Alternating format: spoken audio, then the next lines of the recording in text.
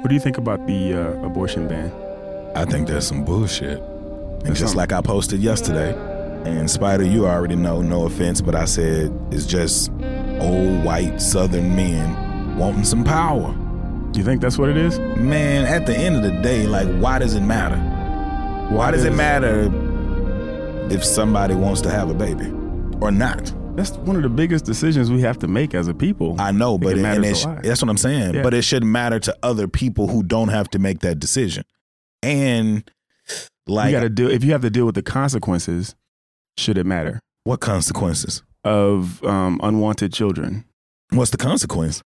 Hoodlums, school shooters. That's what I'm saying. Psychopaths. They have to deal with that. That's what we're dealing with right now.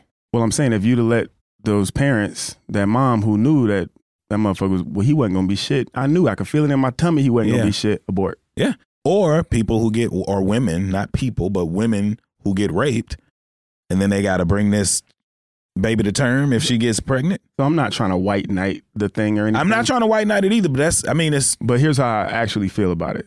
And it's niggas out here poking and busting in girls without really telling those too. But here's the thing though. At this day and age, 2022, women have the irrevocable right to bring a kid into the world or not. Mm-hmm. And I think it should be 100% women's decision. I think men should have nothing to do with it at all. I'm not white knighting because that's a hell of a responsibility. It is. It is. And men leave at an all-time high. Yeah. Men leave. At an all-time high. It's something that has to do with like their connection to emotion. Because they're much more connected to their emotions than men are. Nigga, they carrying the baby inside of them. My niece literally, bro, going through this whole process of being pregnant right now, literally called me and was like, I don't know about this, but I just realized, like, she learned about it 2 weeks after, 6 weeks they give you? She learned about the abortion law. The abortion law she didn't know she was pregnant. She knew about the law, but she didn't know she was pregnant until after she didn't know she was pregnant. That cutoff point, which is, I think, 6 weeks, right? Something like that? Right, in Texas, yeah. She didn't know to almost 8 weeks, bro. So even when it came, she came to me and talked to me, and she was like, I don't want to do it. Yeah. She was like, but it's crazy to think that I can't do it.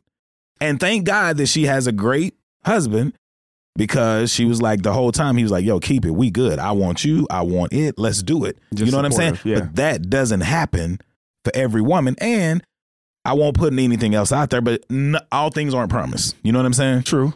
Nothing's promised. So we shouldn't be making decisions on women's body, period. Yeah, I think women have 100% that responsibility. That's one of the few things in this world that women are 100% in charge of. Who gets here? Who gets here, bro? You were in charge of who gets here. Now, when they get here, men are in charge. You are now listening to The Reality Is. The Reality Is.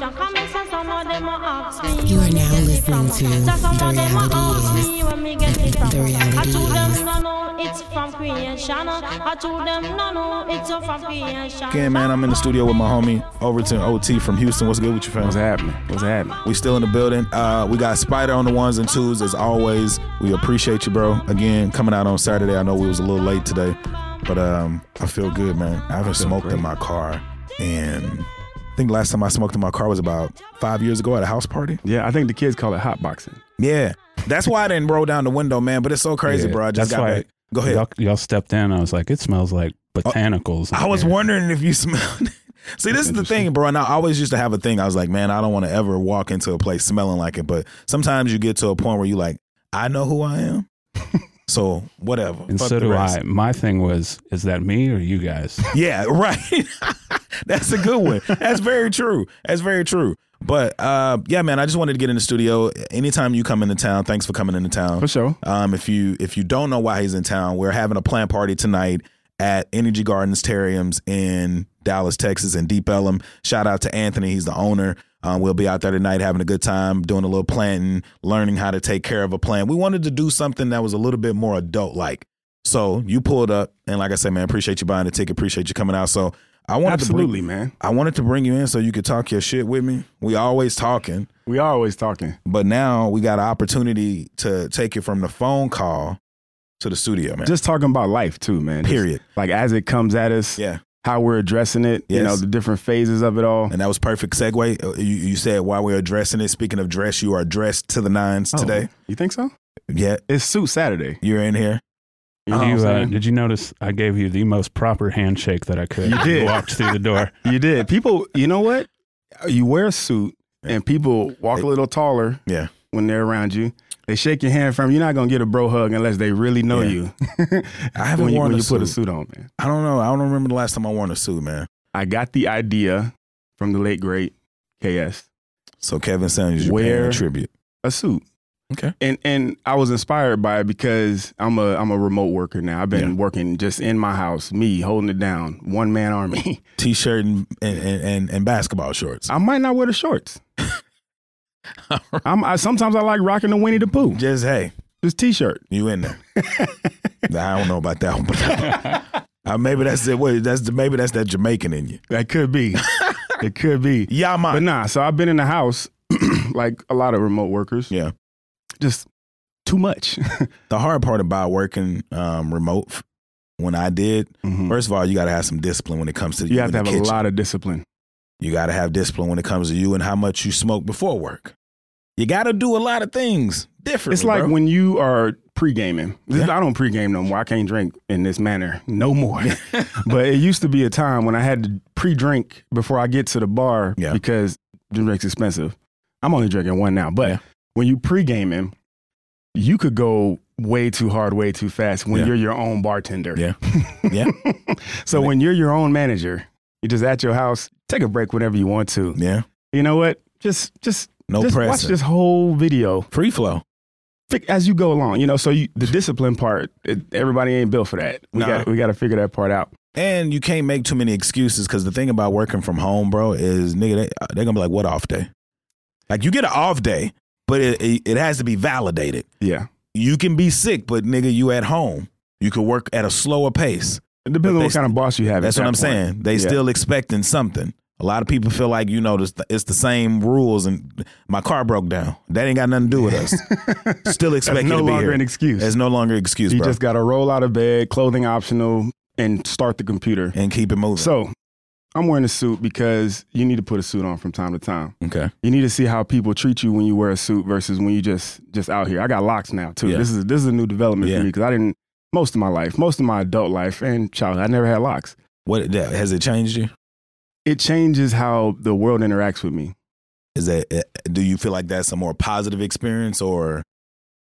It's because the way, like my vernacular, the way I talk is so non-regional, proper. You know, when I'm trying to put my corporate voice on, it's it's like that. Yeah. So when you see the contrast, that I see people get jarred. You know, like I'm in a hotel at an elevator and I got on like sweats because I'm just going to get a snack. And people they don't pay attention as much. Yeah, well, they just go by what their knee jerk is, right? So they see me in the elevator. I got on sweats. People clutch their purse a little tighter. People stay on their side of the elevator. You know what I mean?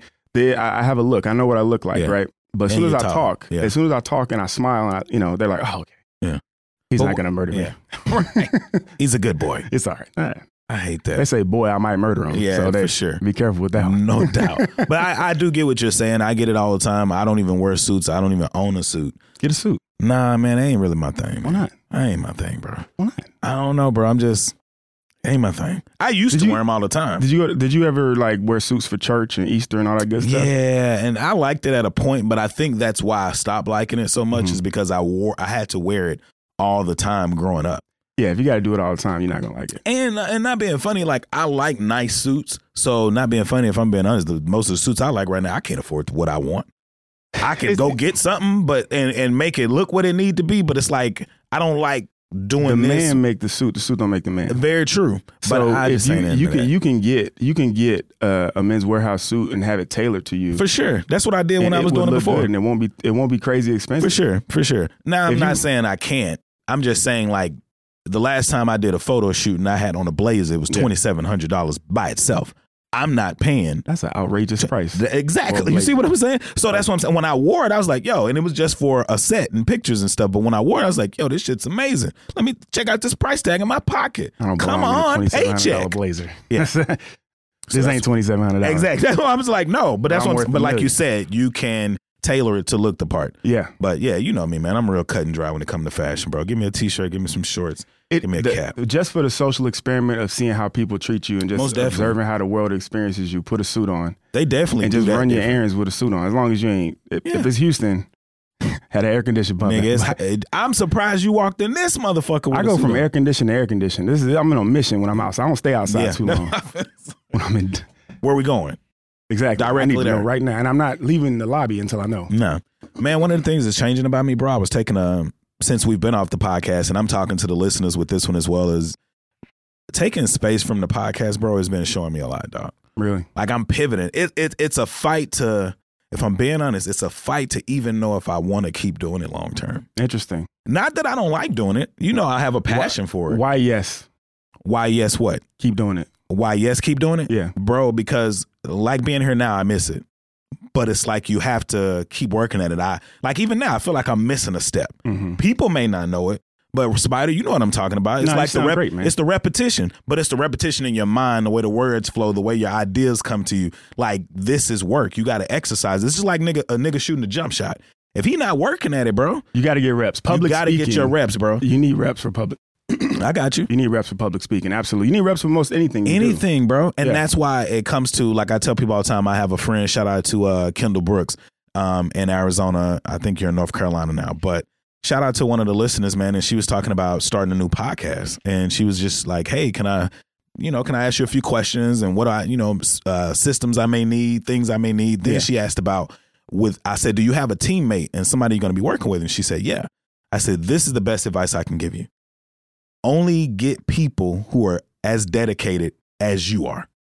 There it is. It is so important to have. So for you, like every time you come in studio or come in town, you're like, yo, bro, I got some ideas. I got some thoughts. Let's get on wax. You bring something to me. Yeah. So I know when you come in the studio, I'm not going to have to fill the space for you talking because you came here with a purpose. I think dedicated.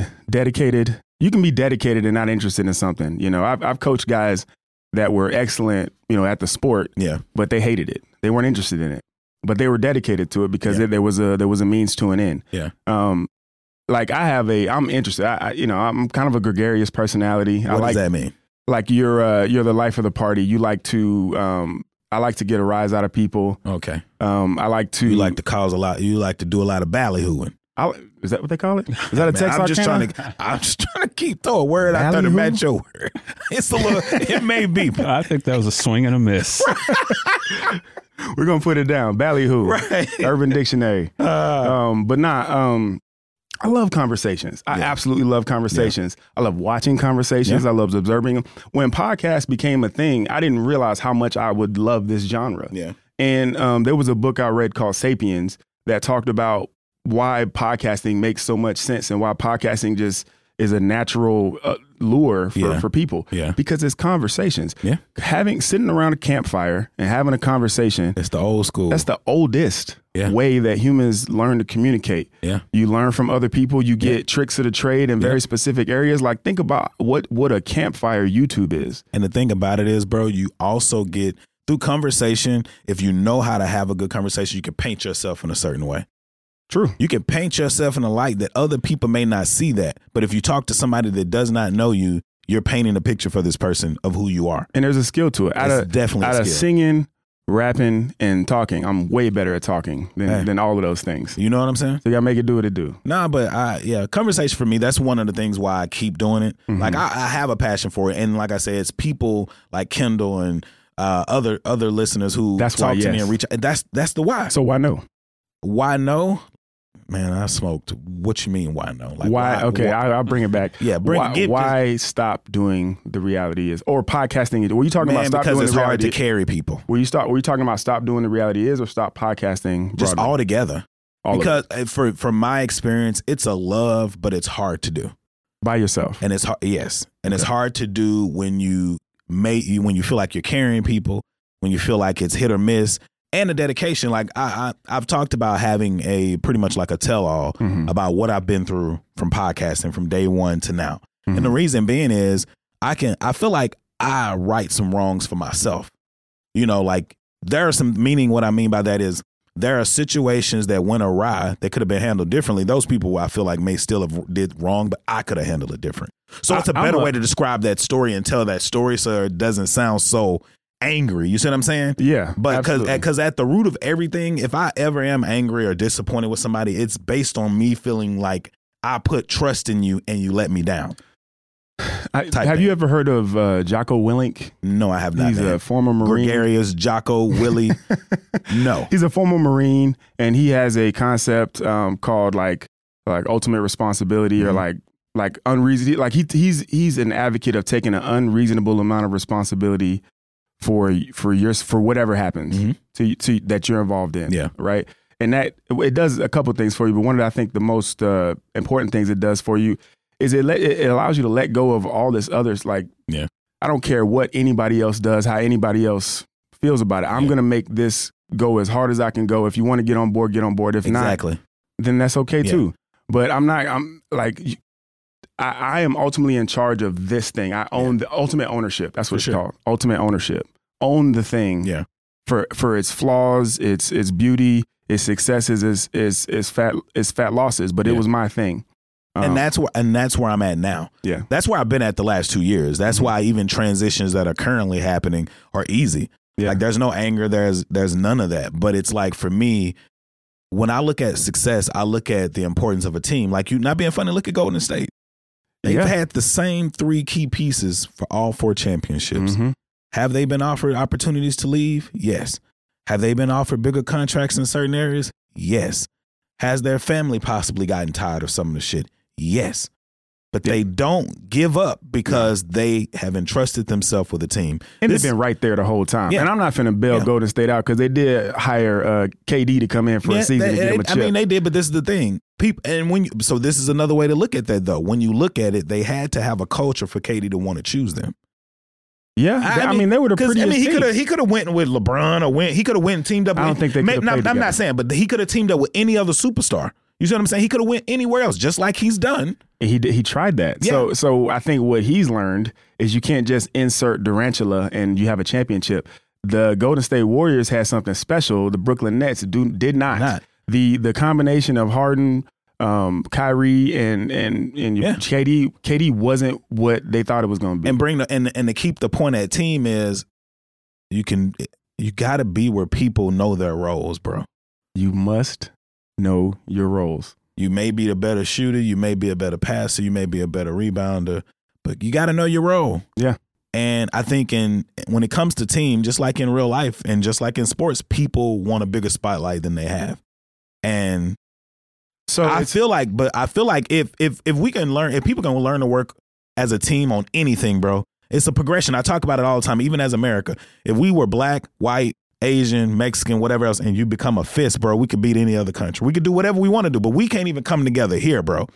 For reasons. I know it's for reasons, but what I'm saying is at the end of the day, it's all about communication, togetherness, team, and a lack of selfishness, bro. And I think that's something we all fight. I think the real fight, we should try to do all those things at an individual level.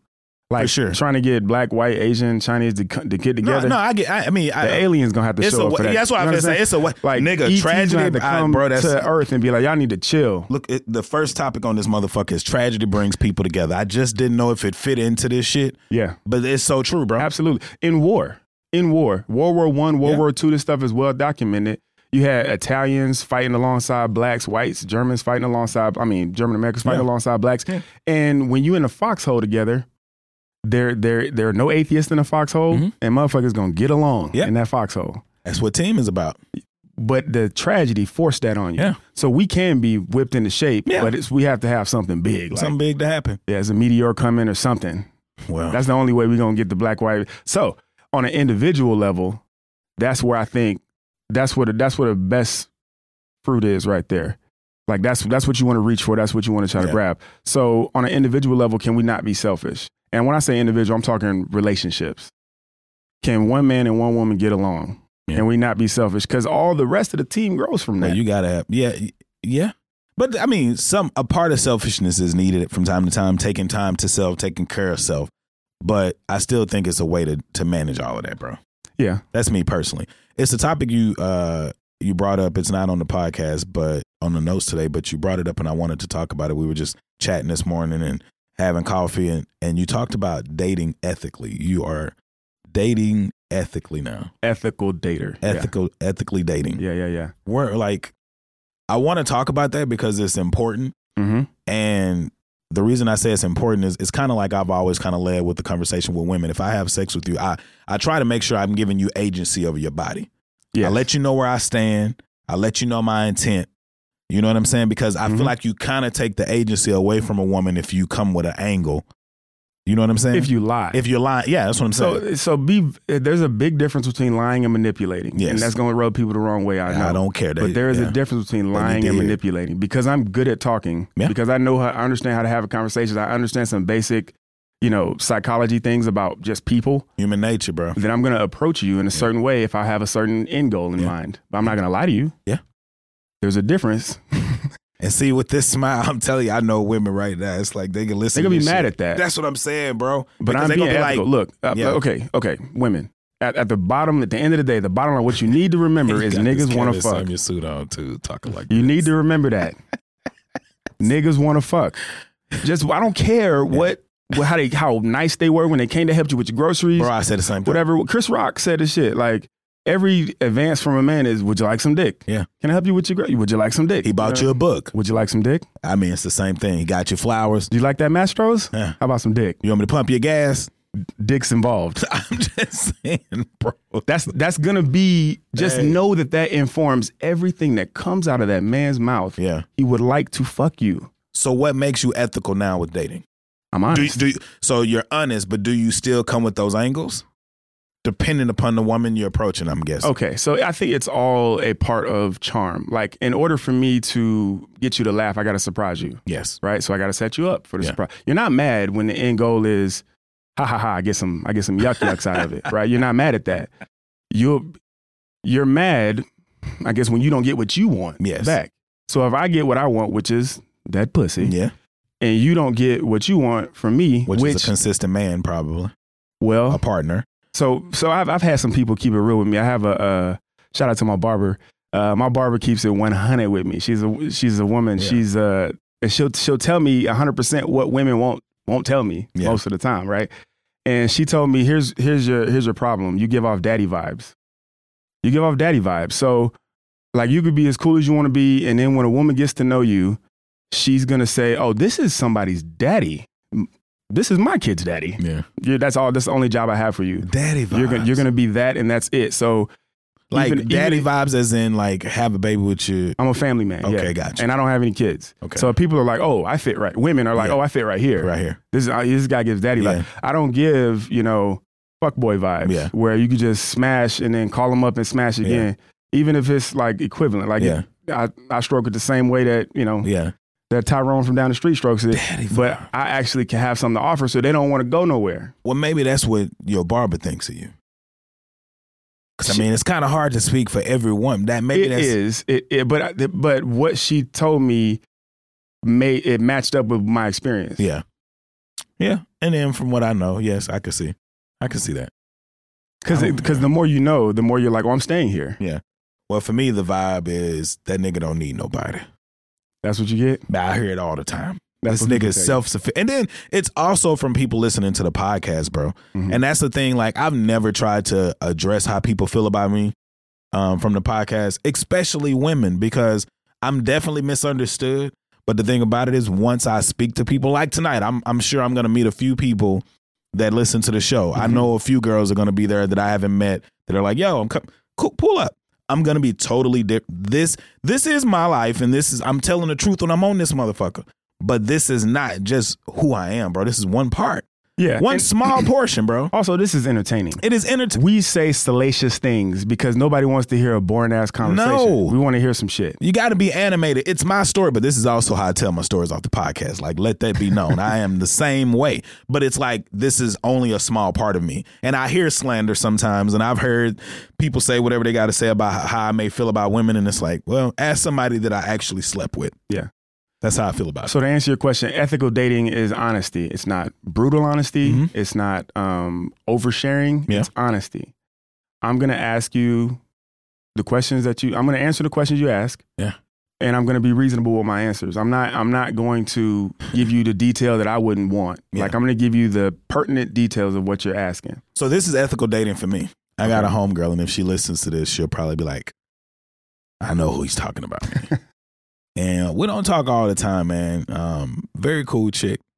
And over the years, bro, I've been knowing her for years, and over the years, just talking to her, we always cool. And she's like, oh, we ought to hang out. I'm like, nah. She's like, you don't never want to hang out. And some other women is probably going to hear this and think the same thing. So you're not talking to nobody specifically. Yeah, exactly. No names need to be said. But she was like, you always say you want to hang out or you're going to hang out, but you don't. And she was like, I want to hang out with you. And I'm like, I'm not in a position to date. Right? And I like, you're a cool person. This is the thing, bro. Ain't much hanging out with me with a homegirl. If I'm hanging out with you personally on a personal level, it's something involved. And like I told her, I said, I can't hang out with you like that because I'm going to want something. And she was like, well, you could have that. You know what I'm saying? Yeah. And this is what ethical dating will get you, bro. It will get you these situations where everything that you playing games for will be right at your feet if you just be like, yo, I vibe with you. I like you. You're beautiful. I ain't ready for what you may be ready for. And then you find out what that woman's ready for when you say, how you know I ain't ready for what? What am I ready for? Well, what you ready for? This is how I feel about you. They're ready for different things with different men. Exactly, nigga. We ready for different things with different women. Bro, that's the name of the podcast, bro. They ready for different... Say that again? You ready for different things with different men. Man, come on, man. But we're ready for different things with different women. Because, okay, so look at the way that men get mates and the way that women get mates. Think of it as dudes have a 50 cal and they just letting the drum ring. Pap, pap, pap, pap, pap, pap, pap, pap. They shoot. What they hit and whatever they hitting. Keep low, keep firing. Right. Right? Women is more of a sniper. She got all her targets lined up, and when she get the one she wants, she gonna go just for that one. Mm-hmm. And if that one don't work, she gonna go just for that one. But she gonna have her targets lined up. Yeah, niggas just keep shooting. Yeah, so like you said, a Tommy gun. Yeah, so dudes have to like whittle their women down to the one that they want, bro. That is yes. So whereas women weed through the offers and pick the one that they want, and they don't even understand why we're weeding through from 10 to 8 to 7. You don't understand if you're around that long. You are in the process. You're in the process. You're on your way to the oracle. I am taking you to see the wizard. You can't be that. So that's oversharing, I think. Yeah. They don't want to know. They don't want to know like what number they are. No. Or like how many others and when and frequency, and they don't want to know the details. Yeah. But I'm honest about the fact that I'm not committed sexually to one woman. Yeah, bro. A lot of women step. Man. A lot of internet people cap about like, oh, you could just be honest with a woman and tell her exactly what. No, you cannot. You cannot. And the thing about it is the ones you can, bro. Here's the thing. If your goal is to fuck. Yeah. And against all odds, I'm fucking. I don't care what happens. Yeah. I'm fucking. You'll lie to get some pussy. Niggas I've done it. I was a nigga at one time. I'm still a nigga. I don't think I've ever lied to get pussy, but I have used that hard curve. Hard curve? What you mean? Like you said, that approach. It's a curve in that bitch. Like, I know what I want. I got a game plan. Okay. So it's like you said, I'm not lying, but I'm coming the long way. Okay. Some niggas come straight through, like whether they saying it, even if a nigga not saying, yo, baby, this is all I want is some pussy. Their language and their actions. By the long way, you mean I'm going to make you laugh a little bit. Yeah. I'm put this personality on you. Like somebody may be listening to this right now saying that nigga's dangerous.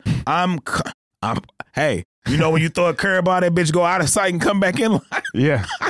Hey, that's you. Sometimes you stick around for a while. Next thing you know, you next in line, nigga. Damn.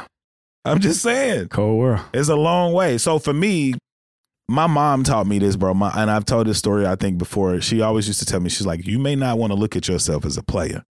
She's like, but if you're positioning yourself in women's lives, and these women like you, and you're having a good time with these women, and you know that that you're a good man, and you have no intent of settling down with these women. If you know you have no intent of settling down. Yeah. And you just having a good time with these women. You like not being funny. No. If you know you have no intent of settling down. First of all, not at this age. Let me be clear. This is like circa 2010. Like I want people to know. In your 20s. Yeah, you know what I'm saying? It's fool's gold. Yeah. But she would just always tell me like, still, you know what I'm saying? Make sure it was all about being honest to the woman. She's like, even if you're not running game on them, if you're finessing them to get something you want, I mean, you're doing the same thing. Because basically, I would be able to get what I want from a girl and still be cool with them. And it's like they hated that we didn't end up together, but it's like they still cool with me. You know what I'm saying? I'll be honest enough to give them a way out. Like if you don't want to do, you don't have to do anything. No, for sure. That's why I say at this age, definitely at this age, we shouldn't be finessing women at all. I mean, unless you're finessing them in the proper way. But like finessing them. What's finessing? I'm talking about finessing like we just said, doing something to get what we want with no intent of being with this person. Okay, when I think doing something to get what I want, I think like be charming, be funny, like make her endear herself to me. But don't do that to women that you don't want is what I'm saying. I want her. Okay, well, that's different. But what I'm saying is I think men are guilty of finessing women and treating them like we want them, smashing, and then not even being around or treating them like anything after that. That's the part I'm talking about. What I won't do now that I did do in the past is just have girls that I would just smash. That was all I wanted from you was to smash. I really don't like talking to you. I just want to smash. I just want to smash. Like if it's just smashing with you, you can't get none of my time. I'm sorry. That's me this time. Got to silence all phones. And normally, hey, it's bonus season. That's my excuse. Yeah, that's my guy too, but I have to hit him. I won't do that. I won't just keep a girl in it just because I want to smash. Yeah. But you know what? Them the hardest ones to let go, though. You know when you got that one piece of pussy and it's really good, bro. She's good to you. You have a great time, but you still ain't ready to settle down. But they want more, and you ride your time out until she hits you with that, hey, man, I don't think this is going to work no more. They want more than just smashing. And you want to keep doing this shit, but because you respect her, you let her go. You don't let her go, you don't own nobody. That's what I'm saying. But meaning you let her go, like you have to stop calling. Don't reach out to her and all of that. You got to let her be on her own, bro. You have to stop calling? Meaning, nigga, if a woman, from my experiences, if a woman is tied up in you and she wants something serious and you don't want that, I think you got to give that situation some space, bro. I think you got to be honest about it. Yeah, but you got to give it some space for a woman, I would feel, and sometimes for a man, bro. If you want something and you're not ready to let that shit go, but if you still hanging out and lingering, that ain't gonna help the situation, bro. If you want something and you don't want to let it go, but you still hanging around, you're gonna hurt yourself. That's what I'm saying. That's why I say you have to let it go, at least for a period of time, to where both of y'all are on some kind of common ground to deal with the shit. Okay, all right. I don't think so. I think you got to let her make her choice. In my situation. Just like abortion. Yeah, you got to let her make a choice. Make her choice. Now, some choices got to be made, though, bro. It's just like being in a relationship with somebody and it's not going well and you're complaining. Prime example, we got a group, bro. We got a group. Shout out to my guys, man. We got a group, and we were talking in the group the other day. It's one guy, his girl don't cook. Okay. And he was like, yo, man, she don't cook. I'm going to have a cut. He's like, I done had conversations with her. I want a home cooked meal. I need this to happen. This is what I want in my relationship. We all in the group like, have you told her that? Yes, I've told her that. Has she cooked? No, not no beanie weenie, not no lasagna. He can't get he can't get nothing. He was like, I can cook. Meal, nothing? Nothing. So this is what I said. I said, if she ain't doing what you need, let her go. I think you got to. Let her go. You were honest enough to tell her, this is what I want. And it's not a hard thing to do. But this is the thing. I said, if she must have got something, if you still there and she not cooking and it's making you this mad, bro. Yeah. Something's keeping you around. So is it not time to compromise? That man needs to sober up.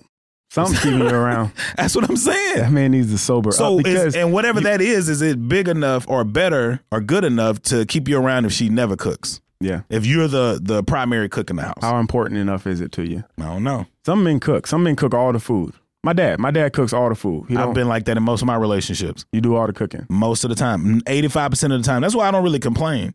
So was this dude that you're talking about in the group, was he getting 15%? So 85%? He ain't getting nothing. 0%. He ain't getting nothing. She ain't cooking at all. Like if I ask my women to cook, when I ask my women to cook.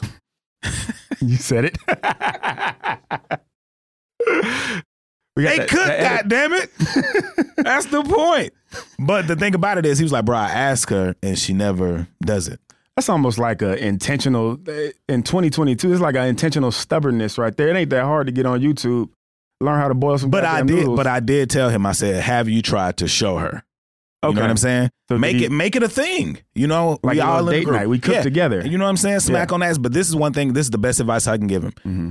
When a woman is not good at something, bro, hype them up at it. Like be your hype them up at it like they good at that shit, and they'll act the fuck up, bro. It's like whispering in a bitch ear when you hitting it from the back. They gonna start trying to throw that shit back to you extra. And it's like, I'm here, your time coming soon. Gas them up a little. You gotta gas them up, bro. That's good advice. That's good. Gas them up, bro. That's your next option. Like, not being funny, if she's good at giving head and she got a nice ass, like, get in the kitchen, work on some cooking, show her, hype her up, let her be here, cut them, grate that parsley, baby. Take the larger percentage of what. Take the larger percentage and give her the lower percentage, and then y'all learn how to cook together. That experience should become better to where you want to do that shit again, and maybe the motherfucker like, damn, we had a great time. He love that meal. I'm gonna do this shit for him. There's ways around it. There's ways around it. Okay. And it's sage advice. It's wise advice. Because it's the approach, bro. I think if we approach a woman like a dictator on what we think they should be doing for us, nigga, it's the wrong approach, especially with a black woman. You just can't approach them like they owe you this. Why you ain't cooking? I like cooking. I've told you before. Case, should you get another? What leg you walking on, bro? Other than what I don't know what leg you about to she could be mixed or mulatto, or are you saying? You say something? A non-black woman? Not in real life. What are we talking about right now? Would you? Hey. So would you consider marrying a woman of an other than black race? Yes, I would. I used to not say that, but I've had the conversation recently where if we preach love is love, if we preach whatever, then it's like, this is my whole thing, bro. I do believe love is love. I know the standards and the history and the stereotypes around everything, but I'm at a point in my life for me where it's like, bro, whatever I do, I want to do it with love. I want to make it out of love, bro. What holds you to black people? Like, what holds you to a black woman? Is it nothing? Do you feel like you owe something? Do you feel like you owe it to the culture, to your parents? I think men feel like that because that's how we're raised, bro.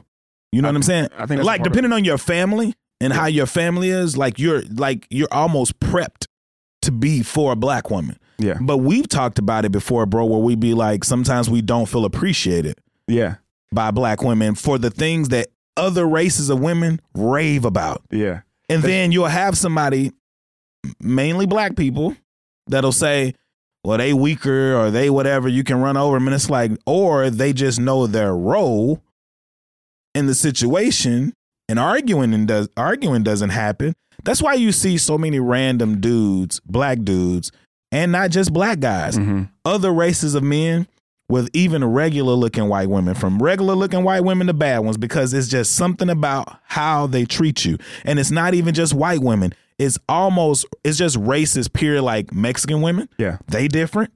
I've dated them. Asian women, we have definitely serving, bro. We have a black Americans specifically have a toxic culture. We do. And it comes from our roots and our history. And I think it's some stuff that we don't even know is in there. Like you all we do is we're when we're little kids, all we do is take information in. Yeah. We're information hogs. You watch everything you say, your mannerisms, how you do it, how you act, how you respond. We learn how to interact with the world through our parents, through the people that are around us.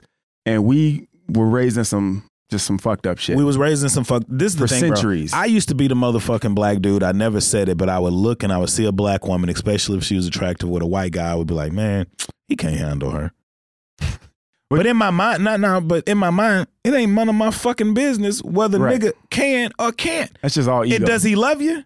Is he looking out for you? Right. Do you feel safe? Girl, do your thing. Do your thing. And the reason I've gotten to that point is not because I date or I have dated outside of my race. It's just because, nigga, you see, like, people are different. Just like I was talking about being in San Francisco, bro.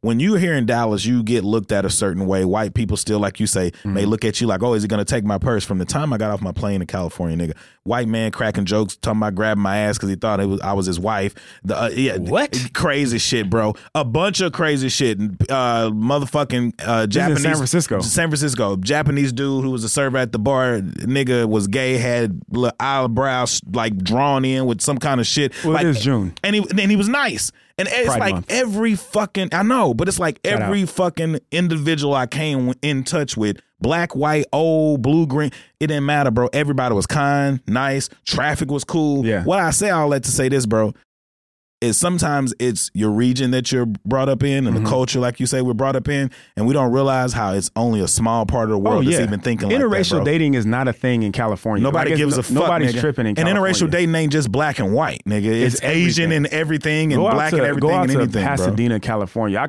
That's where all the others are. Yeah. They can't check no box but other. Nigga. They just mix with Asian, black, white. Whatever they done threw on the wall out there. Beautiful, beautiful people out there.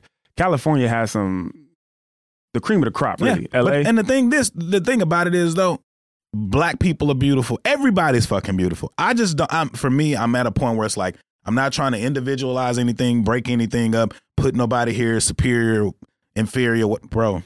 Well, I think most races date within their race and marry. I shouldn't say date, marry within their race. Their race, yeah. So it's not uncommon. It's not uncommon. It's not weird. But why is it a thing for us? Well, because I think there's some, at the end of the day, the ugly way to say it would be, I think there's ownership. Like, our women think they own us. Yeah. I don't think I own black women. And I think black women are be the first ones to tell you don't own us. You don't own us. Right. Yeah. From their own goddamn, yeah. Right. So I think that's probably where some of the beef is caused. But the culture, I remember a movie, it was like a Bill Bellamy movie way back in the day. And he was out in California, he was talking to his mama, she's from the South. And he was like, yeah, mom, I'm dating an Asian woman. He's like, that ain't nothing but a white woman. With a taco. Yeah. No, I know. You talking about brothers. Yeah. She's like, I'm dating a Mexican woman. He's talking about, that ain't nothing but a white woman with a taco. Then he was like, his Asian. And he was she had a something for every woman he said. That's a white woman that don't speak the damn English. Yes. She didn't give a fuck. Long if she wasn't black, bro. But that's in a lot of households. Nigga. Like, you got aunties like that. You got mamas Is that like not pressure, though? That's pressure. Is it not pressure? Because I've heard a lot of black men tell stories about being in love and learning how to love from relations outside of what looked like them. That's crazy.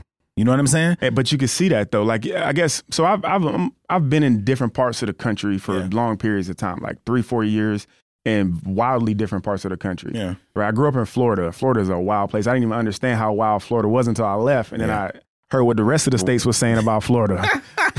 Florida man greases himself up and wrestles an alligator. Yeah. The hell y'all doing down there? Yeah, it's a lot of shit. So Florida's a wild place. I understand that a little bit better now. I went from Florida to Colorado to South Dakota to LA to Fresno to North Carolina. Like, I've lived everywhere, right? So I've seen people of all walks of life, different walks of life. There's a lot of different ways to solve for X. There's a lot of different ways to live the life that we're living, right? Racism was something I had to deal with from Florida to Colorado because everything I knew was black. Yeah. My family, my church, my school, everybody I knew. Only white people I knew was like a few teachers and police officers. That's the only white people I interacted with. Yeah. And then I went out to Colorado and it was all white, everything. Yeah. Colorado is whitelandia. There's nothing but white people. Nice out there, bro.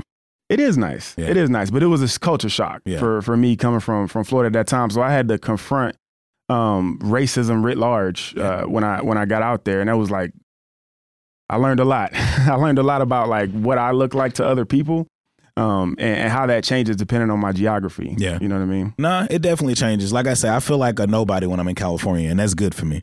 You feel like anonymous. I just blend in. Nobody cares about who the fuck I am. Here, people watching, looking, even black people, and not being funny, even black women. Like, you go to speak to people and they act like they don't see you. Or they act like you about to try and rap a taste. And it's like, bro, I'm good. Where's your ideal place to live? It would be California, nigga. You would pick California? Nigga, I would pick California. Give me enough money to live there. Nigga, gas is $10 in California. Did you give me enough money okay. to live there, and I'm there. That's the only reason I am there. I'm not there, bro. Like, if I had the money to live there and be comfortable or even live the life I have here there, I'd be fucking gone, bro. Like, to be somewhere where people just see you for who you are, you get to be whatever, nobody gives a fuck. And opportunity, and it's beautiful, nigga. Yeah, like, it's beautiful. It is bro. Beautiful. Like, I smoke weed every goddamn day I was there. They do have legal weed out there, and not being funny, smoking it and nobody looking at you like, ugh. Like, you can still smoke out here. Like, when we got out of the car in the parking lot, I was just like, they don't give a damn in cities where it's legal. That's what I'm saying. Yeah. But even then, it's like, yeah, of course it's that, but it's like some people just have a negative stigma about marijuana, about cannabis. It's not that nobody's done anything wrong, or like, you ain't never heard nobody say, hey man, this nigga got so wasted on cannabis, like he emptied his bank account, he left his family, he was just so high. Right, no. He crashed his car. You know what I'm saying? Like, none of that shit, but you hear that shit about everything else that other people are actually doing way more than that, bro. Yeah.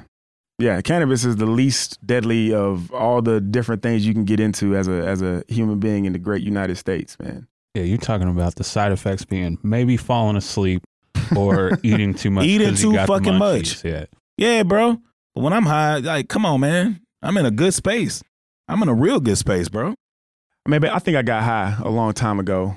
And I remember I just had some crazy thoughts when I was high. Like, I like to think about, like, genetics and like how we got here and what are we and all this kind of stuff. I do some real deep thinking, too.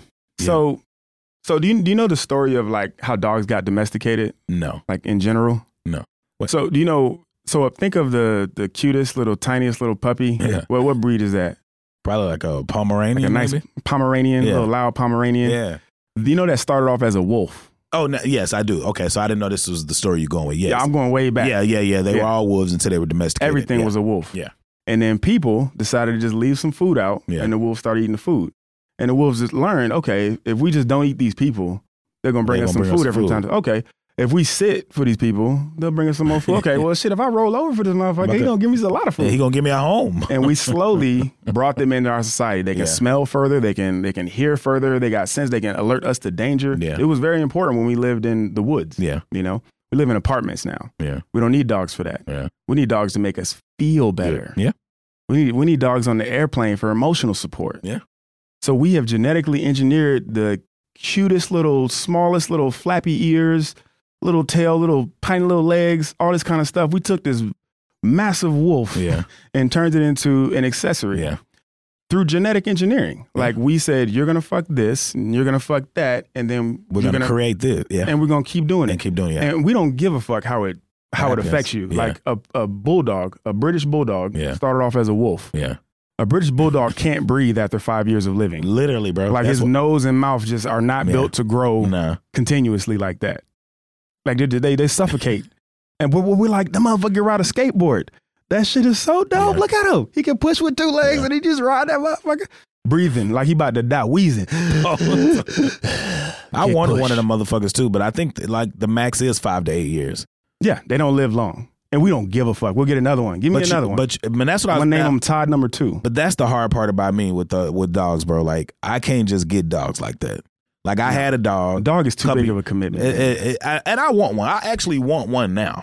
But it's too big of a commitment. But that's the number one reason why I don't have one. And the last one I had, it got stolen. You need a team to have a dog. Because when I go out of town, that's literally when I was thinking about getting a dog a couple of weeks ago. I was talking to my mom. I was like, yo, I said, when I get ready to go out of town, would you keep the dog? And she's like, how big is it? No. First question. But she was like, yeah, I'll keep it. But the thing about it is you got to start making arrangements for this motherfucker. You got to get it boarded. You got to get that thing shots. You got to feed it every day. All the time. The Humane Society get mad if you don't feed it every day. But the reason I started to get a dog now is because, 40 is on my ass. Yeah. My mindset is changing. So I'm like, you know what? If I wanted a kid, like, hey, let me get a dog. Don't do it. Get a relationship first. What? Don't do yourself like that. Don't do what? Because you get a relationship that you want, and then y'all get a dog together. Well, because it is the responsibility of having a kid. You don't want to be a single dog dad. No, I do know that, but I can't be thinking like that, man. I don't even know if I'm ever live with anybody, man. That is putting the cart before the horse for me. Yeah. It's getting a dog. You talking about living liking somebody and then having a baby. I want a dog test first. So get a person and then get a dog. Don't get a dog, then get a person. No, I think I got to go the other way. You going to go dog first? Yeah, bro.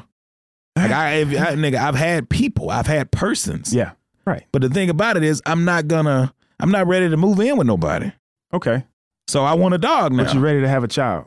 I didn't say I was ready. I said I've had the thought now. I'm entertaining it now. A dog is like responsibility-wise like a child. And that's why I need it. You need it? I need to go through this process, bro. For me, I need something responsible. Be responsible for something else outside of myself, man. I'm about to be 40 and I've never been responsible for nothing, bro. My solemn advice is get a woman first and then get a dog together. I'm already good in that department, but I would rather go with a dog. All right. I mean, like, commit to a woman. But check this out, Spider. I got another point. This is how persuasive. Like, think about some people would fold and be like, yeah, man, you know what? I need to go ahead and give me a woman to get something else first. No, nigga, I'm getting the dog first. This is why we can be friends. The people who I can't push like this are like, I hate talking to this nigga, man. Because they just go with it. Yeah. Nah, bro, I'm going to push back. That's fine. I like that. I appreciate that. Cause I was feeling pressure, Spider. I'm hard to move myself. I know you are, nigga. That's why I was like, nah, nigga, I want the dog. The suit makes it just that much worse. It makes it, yeah. Yes, sir, nigga, I want the dog. Now listen, Anthony. Right, for sure. Nah, but peer pressure, like, people don't realize it, bro, but adult peer pressure happens every fucking day. Yeah. Take another drink. Oh, I only want one before I go home. Just get one more drink. Nah, I only wanted one before I'm going home. I ain't really drink. Man, and then you drink it and you get another one. These are the worst. The people who say get another drink and pushing you to get another drink and then you paying for your drink. Have you ever heard Don't push me for shit unless you paying for it. Have you ever heard of an Irish goodbye? No. Spider, have you heard of an Irish goodbye? Gregarious, an Irish goodbye, and Walla Willa, whatever he said. We ain't going with that made up word. So an Irish goodbye. That's my go-to. My friends pushing drinks on me and shit like that. Irish goodbye. You don't say bye to nobody. You just get up and walk out. Just walk out. If I get too drunk, I do the same thing. I'm off on an adventure now. Yeah. Nah, bro. Disconnect from this party. I'll see y'all later. But peer pressure, nah. So where I was going with that genetically engineered dog. So would you agree that dogs have been genetically engineered to meet our needs? For sure. In essence, and I'm not trying to be religious with this or anything, but on like orders of magnitude, we're orders of magnitude higher than dogs. We could say that we're kind of gods to dogs. Exactly. Right? Yeah. And the needs that they meet for us are like currently their entertainment. Yeah. They make us feel good. Yeah. Look at him roll over. That's hilarious. He riding that skateboard. You can teach dogs to surf. Yeah. They're actually doing some real jobs. So they sniffing for bombs. Oh yeah, like for sure. They're going to find kids. Like they're going to find bad guys. They got all kinds of and they just paying them in snacks. Important utility. And that's all they pay them for, right?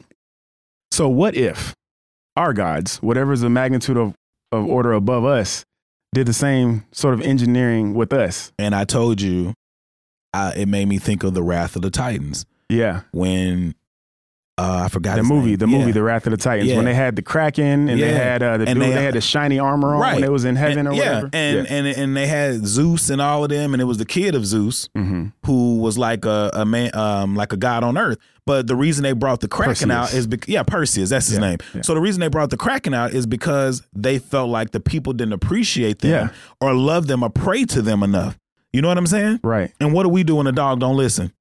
We need to train this mother. Send him to training. Send him somewhere. Because he need to do what I tell him to do. Every time. So sometimes when I watched that movie, The Wrath of the Titans, for the first time, I said, why? That's a logical way of thinking that we are being punished by God sometimes because we have gotten so far away from whatever the original teaching was. Right. The Kraken for humans in that thing was like Caesar Milan. Exactly. That guy that, that used to stab them dogs. Yeah. Dog won't listen to me. Yep. That little nigga to sit down. But I said stop jumping. Yeah, but I do agree with that, bro. Keep praying, Kraken. But not being funny, I also feel like people do that now. You know what I'm saying? What do you mean? Like in a way of like we have our own individual way of like we idolize ourselves or like God, like to where we expect people to do things a certain way. There is certainly, and if they don't do it, there is certainly some more than enough evidence to say this whole king and queen thing. We need to get off of that. What you mean? Like, I'm a king, I'm a queen, all this kind of stuff. Like, be humbler about it and like go and proceed through life and make things happen. Like it's like you can't call yourself a boss. You can't call yourself a leader. I hate self-proclaimed. Somebody else has to call you a boss. Somebody else has to call you a leader. That's a fact. I just said the other day, I said, you've never met a nigga in the street with a nickname or a street name that he gave himself. Right. Somebody named Pookie Pookie. You know what I'm saying? My nickname was A-Ray. Somebody named me that. Like, you know what I'm saying? LeBron was the chosen one. He didn't just say, I'm the chosen one and take on all that pressure. Yeah. Sports Illustrated, ESPN said that shit. And when he started doing his thing, he put it on his back. The people will tell you what you are. Yeah. And it's, people will say, I don't give a fuck what people think. You should. Yeah, you do. If you don't, we all do to a capacity. Yeah. Or to a small, like, I always say I don't care. I don't care in a way to the extent of I don't let them affect how I move. That's okay, yeah. But you do care what people say. It's information. It's data to take in. Yeah. You need to understand how people see you. And how they perceive you, yes. It's important for how you're going to proceed through life. Like you need to know when I'm in, Southern Alabama and I run out of, and don't run out of gas in Southern Alabama. I'm basically trying to tell you. Like you need to know where you at. You need to know your surroundings. You know your audience at all times. It's important. Yeah. One thing I did and being self-aware in a moment I learned was I had a conversation with my manager not too long ago. Now, he was out of line and some things, but I know I'm very brash, and he's allowed me freeway, and I'll say allowed, and he's allowed me a lane to be able to speak freely and candidly and out of him. And we both spoke candidly to each other, but I guess being raised as a black man, you know, we get scolded on, talked about all of that shit, so we know how to take harsh talking. But he couldn't take mine. And, you know, he hit me back and he let me know that I hurt his feelings. And I was like, you know, I apologize. But listen, I said I did apologize because I did go too far. And I knew, because we've even talked about this before, about how I speak, who you're speaking to, and how it can pigeonhole you, if you will. You know what I'm saying? How can it pigeonhole you? Explain it. I mean, just meaning if people think you're an aggressive person or a person who can't be, you know, spoken to in an intellectual way, or a person who can't be critiqued, people are going to be standoffish about that. Sure, okay. If nobody can tell you about yourself, if you don't ever say, yo, I was wrong about that. If you're not I'm sorry person or an apologetic person when you're wrong, don't nobody want to be around that shit. Accountability goes a long way. So for me, when I had the conversation with him, when he told me that, like I told him, I said, hey, that's why I didn't answer your call earlier, but I'm in a space where I can talk to you like I have some sense now, vice versa. And we actually talked our way through that. And like, I apologized. And like, he was like, you never apologize. I said, that's how you know I mean it. I am a person who doesn't say I'm sorry unless I'm truly sorry. But didn't he ask for a candid conversation? Huh? You said at the beginning, you said he asked for a candid conversation. No, he didn't ask. I said we allow each other to speak candidly. Oh, okay. Yeah. So there was no preface. No, there was no preface. It was just like, he did this and I said that. Okay. And then it was like, he accepted what he did. It was just, I didn't have to stonewall him as hard as I did. I would never recommend giving anybody at work 100% realness. Ever. Say it again. I would never recommend giving anybody at work 100%. Oh no, I mean I haven't, but we speak candid to each. I'm my workplace. You can't. Most corporate workplaces, I don't think you can be 100% yourself and survive there. There's no need to code switch where I'm at. From senior VP, it's nobody code switching, bro. Doesn't have to happen, huh? No, and that's one of the reasons why this is the longest job I've ever been at, and the number one reason, minus the pay, is that they literally allow me to be who I am. When they hired me, bro, like I had, my longer hair, and they knew I had tattoos. Mm-hmm. They knew whatever, and they literally asked me. They didn't ask me about none of this stuff, bro. Nothing about my hair, nothing. All they said was, they was like, we're fine with your hair, we're fine with tattoos. They was like, as long as you work, do your job, show up, you're accountable. Do you 6 years in? Do you think if you would have code switched and not kept it real with them, but only showed them who you wanted them to see, that you would be further than where you are now with them? Nah, because where I'm at right now doesn't have anything to do with, I work remotely and it's no positions here. Mm-hmm. That's the slow part of my growth. Now, this is the thing. At work, I'm an amazing worker. Yeah. And you know me as a person. Like, they see the person who I am, like, in a professional manner. Like, I'm not fuck shit and bitching at work. I ain't nigga this, nigga that. Like, I'm currently now training a woman and she feels a white woman and she's comfortable as hell. But like when she but like when I was talking to her, she was like, it used to be dangerous if they were uncomfortable. You know what I'm saying? Yeah. But like, she literally even like, she sees how sometimes how people treat me or other managers treat me, and she'd be like, but you know more than them. And I'm like, I'm used to this though. Yeah. You know what I'm saying? I'm used to this, but it's like, what does she? How do they treat you? Oh, they don't want to listen to me. I mean, they have to, nigga, because I know what I'm doing and I'm running whatever I'm running at the time. But it's like white men in positions of power, if you're equally there as far as titles or whatever, they don't like to listen. They want to be the one that's giving the advice or giving the demand or saying this, and this. Mm-hmm. And the thing about me is, if you're wrong, you will know you're wrong. And most people don't like being told. You're not saying like you're wrong, but I'll let you know this is the proper way. Most bosses don't want to be told they're wrong. Yeah, but you ain't about to lead me down the wrong way. No. You got to be better than your boss. Offer a solution. And that's how I'm saying. Yeah. That's what I do. That's why I say I do know how to play the game. It's a game. It's a game. I know how to play the game, but this is the thing. I will play the game of a career, but I won't play a game with my personality and who I am and my ethics. That's part of the game. But I'm not playing that game, bro. I'm going to always be true to myself, but this is the thing. If we say we're a layer. That's like saying I have these tools in my tool belt, but I'm not going to use them. Everyone else is using those tools. Yeah, but it's still a way you use them. Some people are using them to where it's like you discredit yourself. Do you want to pigeonhole yourself and be looking like a house nigga too? Because some people do that shit. So what I'm saying is, I do my job and I know how to be professional, but I don't have to code switch. I think who I am is sufficient in whatever room I walk in, and I know how to talk. Yeah. All I do is stop cussing when I walk into a room, bro. Yeah. at work. I don't change how I deliver my message or what I'm talking about. Code switching has gone through so many iterations, man. I was reading this book. I just finished it. It's called The Warmth of Other Suns. It's by Isabella Wilkerson. And it's about the Great Migration. And the Great Migration wasn't anything that's planned. And when I say Great Migration, I'm talking about former slaves that lived in Confederate states that migrated out of those places to Chicago, New York, LA, all those different places. The Great Migration. And we call it code switching, but people that were in my grandfather's era, my grandfather was born in the 30s.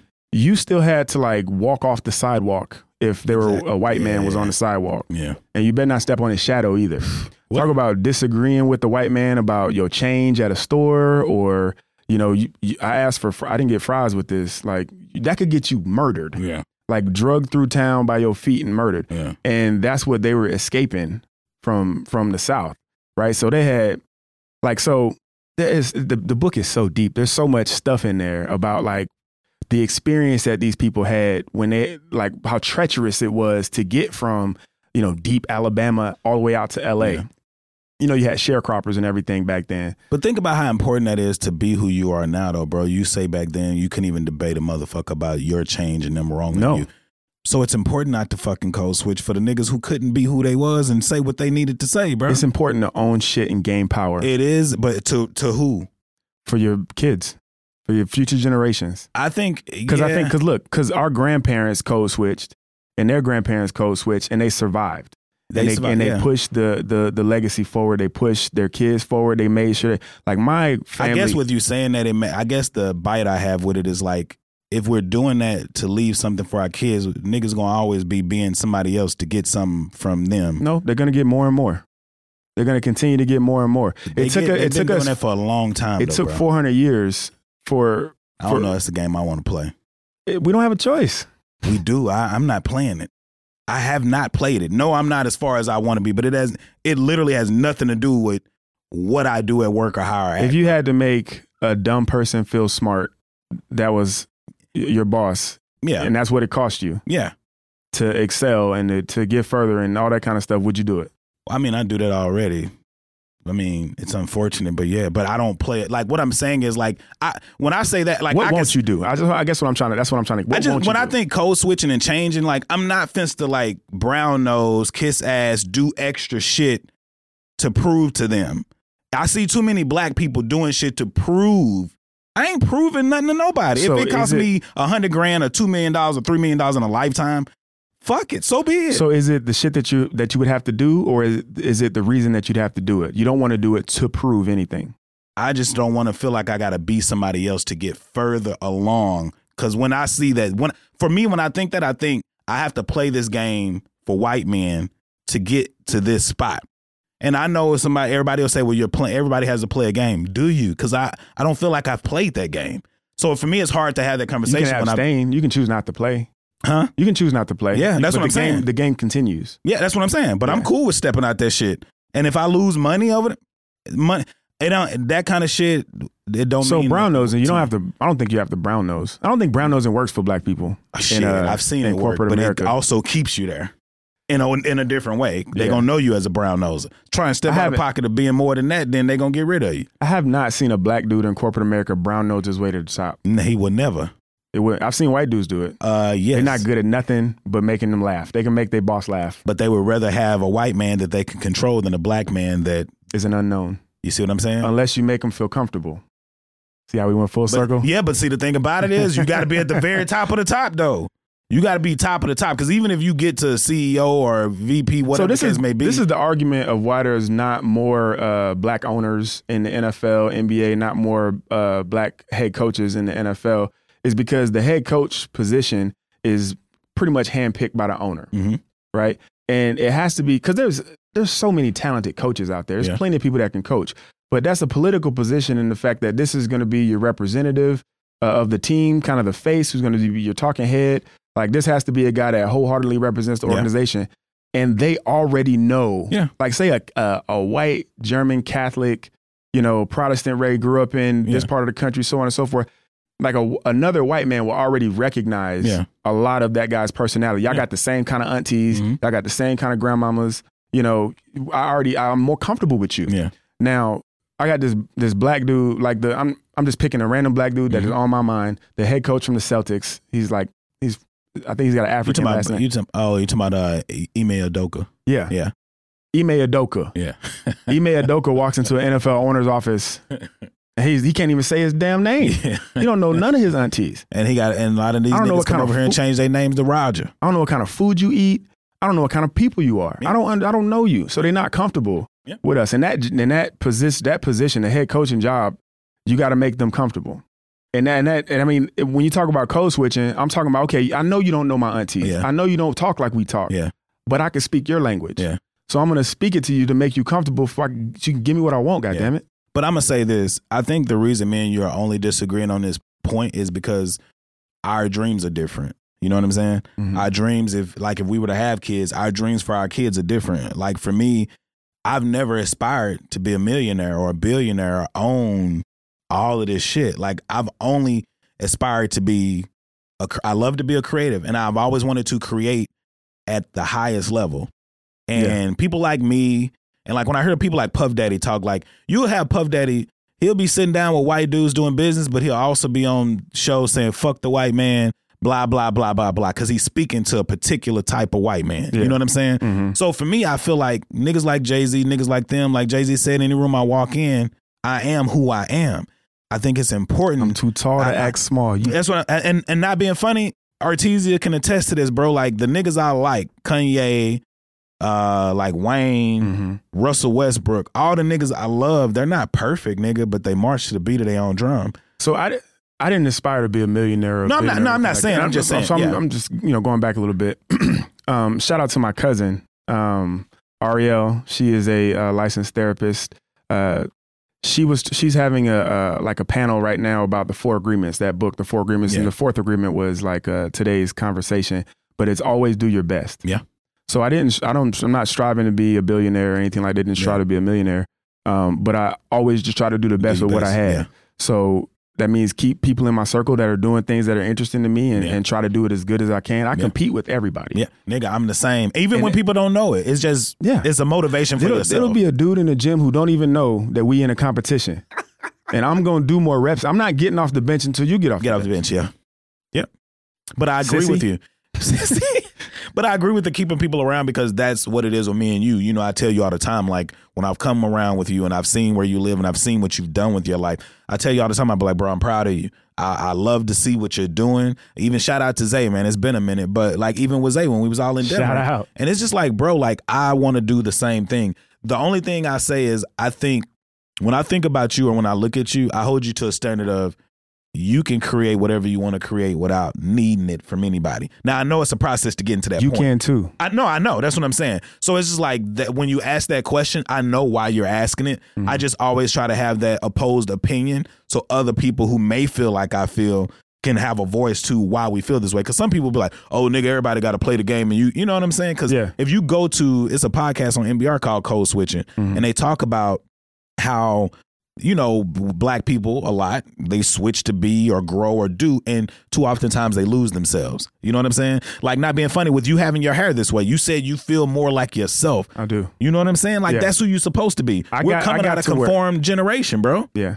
And I did it accidentally, but purposefully at the same time. Like I was in the military for a long time, so I didn't have a choice with how I dressed or how my face was shaved and all that kind of stuff. So I didn't get to make the choice until I was well into adulthood. Yeah. And then when I did make the choice to just grow my hair and I don't give a fuck what y'all think no more, I was already I already knew enough. Like I was already an expert in my field.